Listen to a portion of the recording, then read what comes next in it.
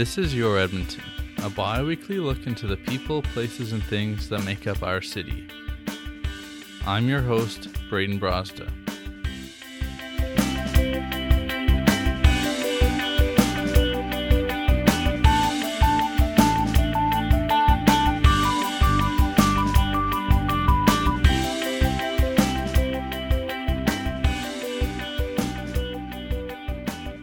This is episode 11.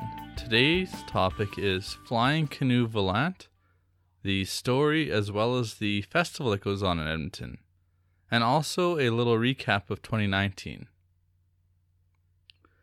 We have no guest today because we want to also include the recap, and Taylor's actually under the weather. So the first thing we're going to get into is the 2019 recap. So at the beginning of every show, we did our icebreakers with all of our guests, and I collected all the responses, and we found out that River Valley Road and White Avenue were the most popular choices for favorite road because of the scenery or buildings, the stuff to look at. And all but one of our guests actually chose the road based upon what you could see or do, and one who was Sarah for the running picked it because that was her commuting road. The most popular favorite bridge for our guests was the High Level Bridge, and it's because of the changing lights and also the bit of historic aspect to it. I thought for sure it would be the new Walterdale Bridge, so I was a little bit shocked that the High Level still beat it out. We had no clear favorite building. All the answers we got were unique, which I think is pretty cool. It kind of just goes to show that there's so many buildings to pick from at Edmonton.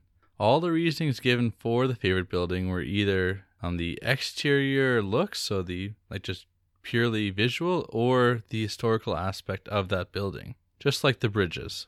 As for the local spots, we had 11 food and drink options suggested, 5 of which were cafes, and the others were all activities. So we had 6 activities, 6 food and drink, and then also 5 cafes. Our most popular episode of 2019 was the City Hall and City Hall School episodes, and we divided them up. You may have noticed that they originally we divided them up into 2 so that the City of Edmonton website could use them because they asked to split it up for them. And even after we split it up, it still was the most popular episode. This was followed by episode 1, the Community Leagues and Green Leagues, way back with Ronak Patel. And our third most popular episode was the Birding and Wildlife episode with Beck Baldock. As for devices, mobile listening was our most popular method, with 60% of our listeners coming from mobile, 30% coming from desktop, and then the other 10% coming from tablets. And in that mobile category, our most popular device was from Apple devices like iPhones and iPods. So I thought that was interesting, that I think that most people are kind of 50-50, half Apple, half Android, but still mostly coming from iPhones. Another thing we're able to track is where our listeners are from, and I thought this was kind of interesting because we can go into the countries, and so our most popular country that people listen to us in is Canada, and that makes sense. The second most popular is the United States, and the third is Australia. And I think the third probably comes from the episode with Beck on it, because she is from there, and I imagine she had some people that she knows from Australia listening to her. And the United States, I think a lot of the big companies, like if it gets stored on the Google server or Apple server, then we can go into the most popular cities. And again, of course, Edmonton was ranked number 1 for where our listeners are from. Second was Boardman, Oregon, which I thought was interesting. But then I looked it up, and it seems like Apple has a lot of servers there. So that could explain why it's so popular. Maybe Apple stores it there before it downloads to you. Third most popular is Toronto. Fourth is Mountain View, California. I think that's the same thing with Google. Google has some server farms there. And fifth was Calgary. And there's a bunch of other ones kind of divided up all over the place. As for our guests, I didn't really realize it until we were kind of nearing the end of the 2019 year, but a majority of our guests this year were female, with 7 ladies and only 3 men joining me on the podcast. And I've been looking ahead to the guests we have for 2020, and it balances out a little bit more, but there's still quite a few ladies on the podcast. So I think that's kind of interesting, that I don't know if it's just that I know more ladies doing interesting things in Edmonton, or they're more willing to come on the podcast, but we'll see if that continues. So that's kind of all the 2019 stats and stuff I have. We'll go now into the main topic, Flying Canoe Volant. So the Flying Canoe Volant is a festival held in Edmonton every year in the winter, but it's actually a French-Canadian tale, and that's why it's here. Is it's kind of a festival celebrating French-Canadian and Métis culture, and so they do it after this tale. And so I thought the first thing to talk about is the actual tale itself. So it's known most popularly by three names. It's either the Flying Canoe, La Chasse Galerie, or the Bewitched Canoe. The first kind of mention of this tale kind of goes back to France, and there was a legend about a nobleman named Gallery who loved to hunt, and he actually one time missed Sunday Mass because he was hunting, and as punishment, he was condemned to fly forever through the night skies, chased by horses and wolves. And the wolves can kind of come into importance later, you'll find out in the festival. And then when the French came to Canada, the tale of Gallery is blended with a First Nations legend about a flying canoe, and that's kind of where the French-Canadian Métis tale comes from. And so the most popular variant of the story, the most popular in Quebec anyway, starts on a New Year's Eve after a night of heavy drinking when a group of voyageurs, and sometimes they're even Gatineau voyageurs, who were working 100 leagues or 300 miles or 480 kilometers away from their sweethearts, and they wanted to make it back in time to celebrate New Year's with them. And the only way to make this journey in time was to run the Chasse Galerie, which means making a pact with the devil to allow their canoe to fly. The rules of this pact, though, were that the travelers could not mention God's name or touch any of the church steeples, and they had to be back by 6 a.m., or the devil would take their souls. So they agreed to this, and they flew over the Gatineau Canal and Montreal, and they made it back while their sweethearts and friends were celebrating New Year's. However, on the way back to their work, it became apparent that the navigator had too many drinks and was steering quite dangerously. They barely missed a steeple in Montreal, and soon they end up in a snowdrift. They crash. The drunk navigator started to swear, and he started taking the Lord's name in vain. So terrified of what consequences the devil might do them or steal their soul, the other workers gagged and bound the drunk navigator in the canoe and assigned someone else to steer. However, the drunk navigator eventually broke free, and being so terrified of what was going to happen because he was still swearing and taking the Lord's name in vain, they crashed into a huge tree and knocked themselves unconscious. And that's the end of that story. However, there's other variations where, for instance, instead of a canoe, it's an Acadian version which has an axe that can fit as many people that climb on it can accommodate them. And another version, or other versions of the most popular tale, is the devil was steering and was trying to deliberately break the rules, so the workers had to throw him out. And most of the time, the workers manage to thwart the devil and everything ends up okay. But sometimes the men are condemned to fly the canoe through hell and through the skies on New Year's Eve as punishment for breaking the pact. But that's basically the flying canoe story. And so if you go down to the festival, hopefully you can see some of the aspects of the story in the festival. We're going to take a quick ad break, then we'll go through what the festival actually has to offer. This episode of Your Edmonton Podcast is brought to you by Mobile Max RV Service and Repair, a local to Edmonton company that travels around north central Alberta to meet your service needs. Rather than having to move your trailer or RV, he will come to you, from appliances to plumbing and everything in between. You can call him at 780-904-6433, email service@mobilemaxrv.com, and his website is mobilemaxrv.com.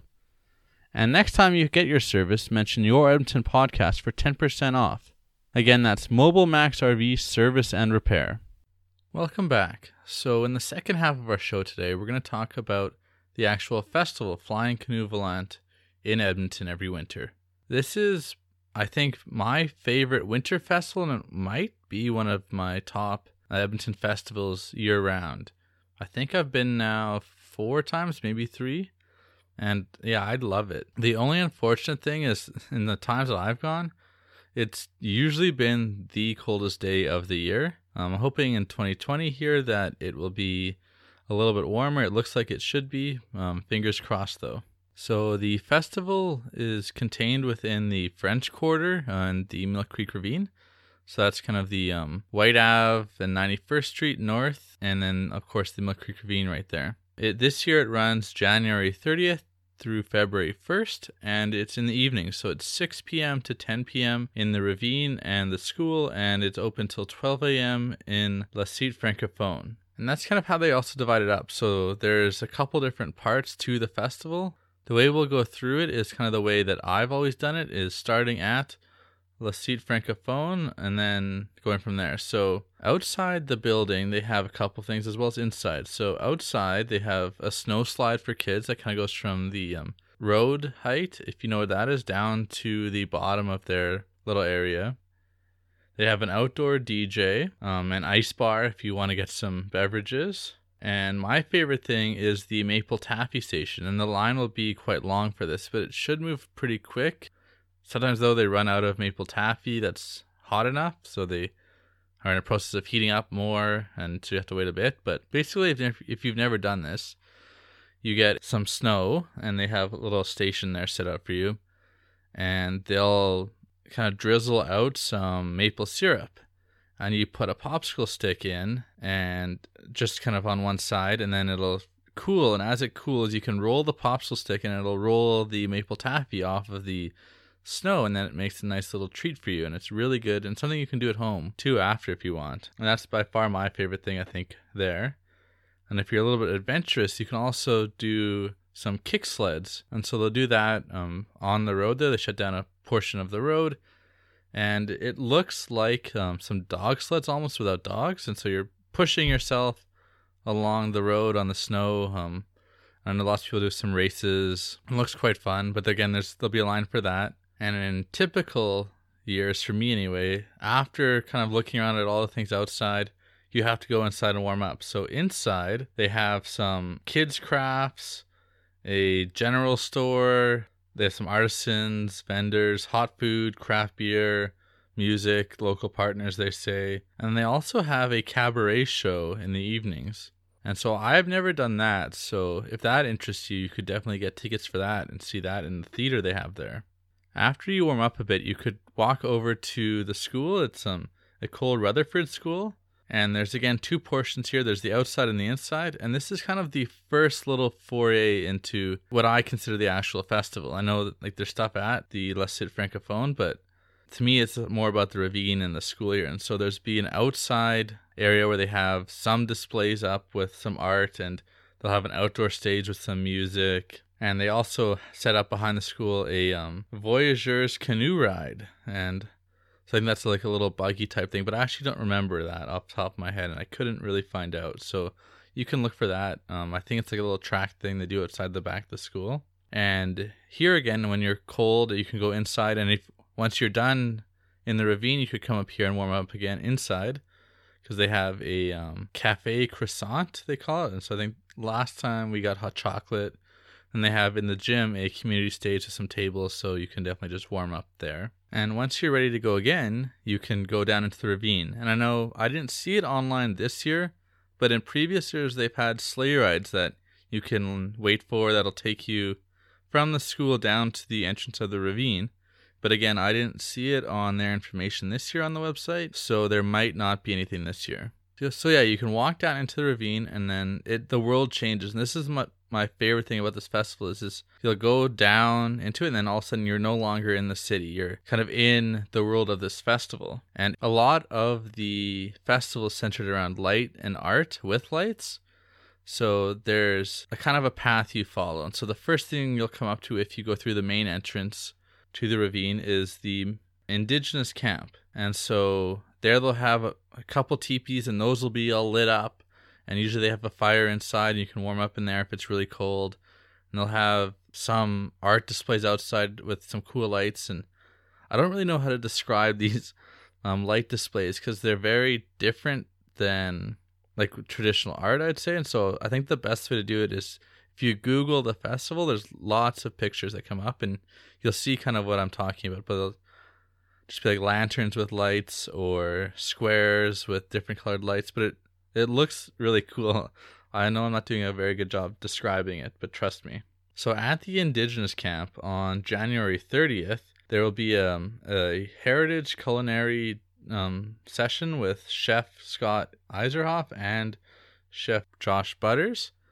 That's the only day they do that. And so I know in other years they've had tea in one of the teepees for people, but I don't know if they're doing that or if this is something different. And then on January 31st and February 1st, there'll be drumming, camping, and conversations throughout the teepees and the Indigenous camps. So moving on from there, you'll follow the illuminated trails again with these light displays, and you'll follow that to the Métis camp. And the Métis camp has Métis dancing with a family band, and usually there's a guy with a fiddle, and there's sometimes square dancing, and this sounds pretty cool. There's also a contemporary story, song, and dance, a Northern Trapper exhibit featuring Robert Granjambe Jr., and on January 31st and February 1st, from Fort Edmonton Park, there's an 1885 Heritage Camp display. That one, there's always usually also some fires, so you can warm up. There's some bannock making. And then also, and I think I missed this on your way to the Métis camp, in between, there's a fur trapper's cabin. And I've never actually been inside because I think it's mostly for kids, where they have storytelling and song singing activity with Roger Dallaire. And so I'm pretty sure this is kind of for the little kids where you can go and warm up and listen to some stories and stuff. And then you can, of course, walk back through the lights to go to whichever camp you want again. And while you're walking, you might see some people flying in canoes. You might see some wolves chasing them. And, of course, you'll see some really cool light displays. There's also one more aspect of this festival. It's called the races. So at the Edmonton Ski Hill, they have 2 race days for canoe races. And they also have live music. So on January 31st, there's a corporate challenge race, so different companies from across Edmonton. And then on February 1st, there's public races for teams of people who have entered. And I'm not really sure what these entail because I've never actually been down to these ones, but it could be cool to go look, and I'm sure the deadline might have passed for this year, but then you could sign up a team next year. And that's basically it for the festival. And I know it's been a quick little description, but I really don't want to tell you everything and oversell it, but I think it is one of the best festivals in the city, especially if it's a little bit warmer. A little bit of logistics though. When you go there, parking is a little bit tight. There is free parking at Le Cite Francophone and their parkade, also at Mill Creek Pool there if you want to go right into the ravine. But there is some residential parking in the area, but I know that does fill up as well. So just be prepared that it might be a little bit of a journey to find parking. So before we wrap up our show, we'll give our first local spot for 2020 here. And so my local spot for this episode is the Rainbow Valley Campground. This is the campground that is attached to Snow Valley. So in the winter, it's a ski hill. In the summer, it's a good access to the ravine there. And also there's this campground. And of course, the little climbing apparatus that there is there now. But I don't know how many people I've actually stayed there before, but I know we've used it as a kind of family reunion camping spot, or just kind of we want to go camping, but someone was too busy and couldn't leave the city, or my dad had to work or something. But it's kind of a little nice little tucked away campground, because once you're down in there, you don't really hear the white mud. You don't really know you're in the city. You have access to the ravine that takes you right to Fort Edmonton or the river.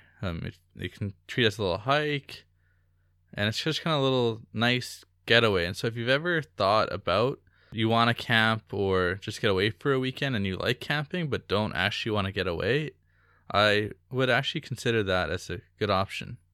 So as with always, we have a couple of links for you guys. The podcasts, we have our own website, so it's www.youredmontonpodcast.buzzsprout.com.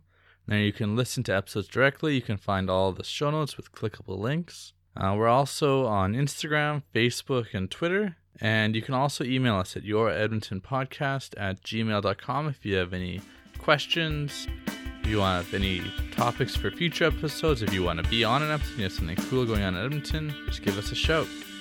So until next time, this is your Edmonton.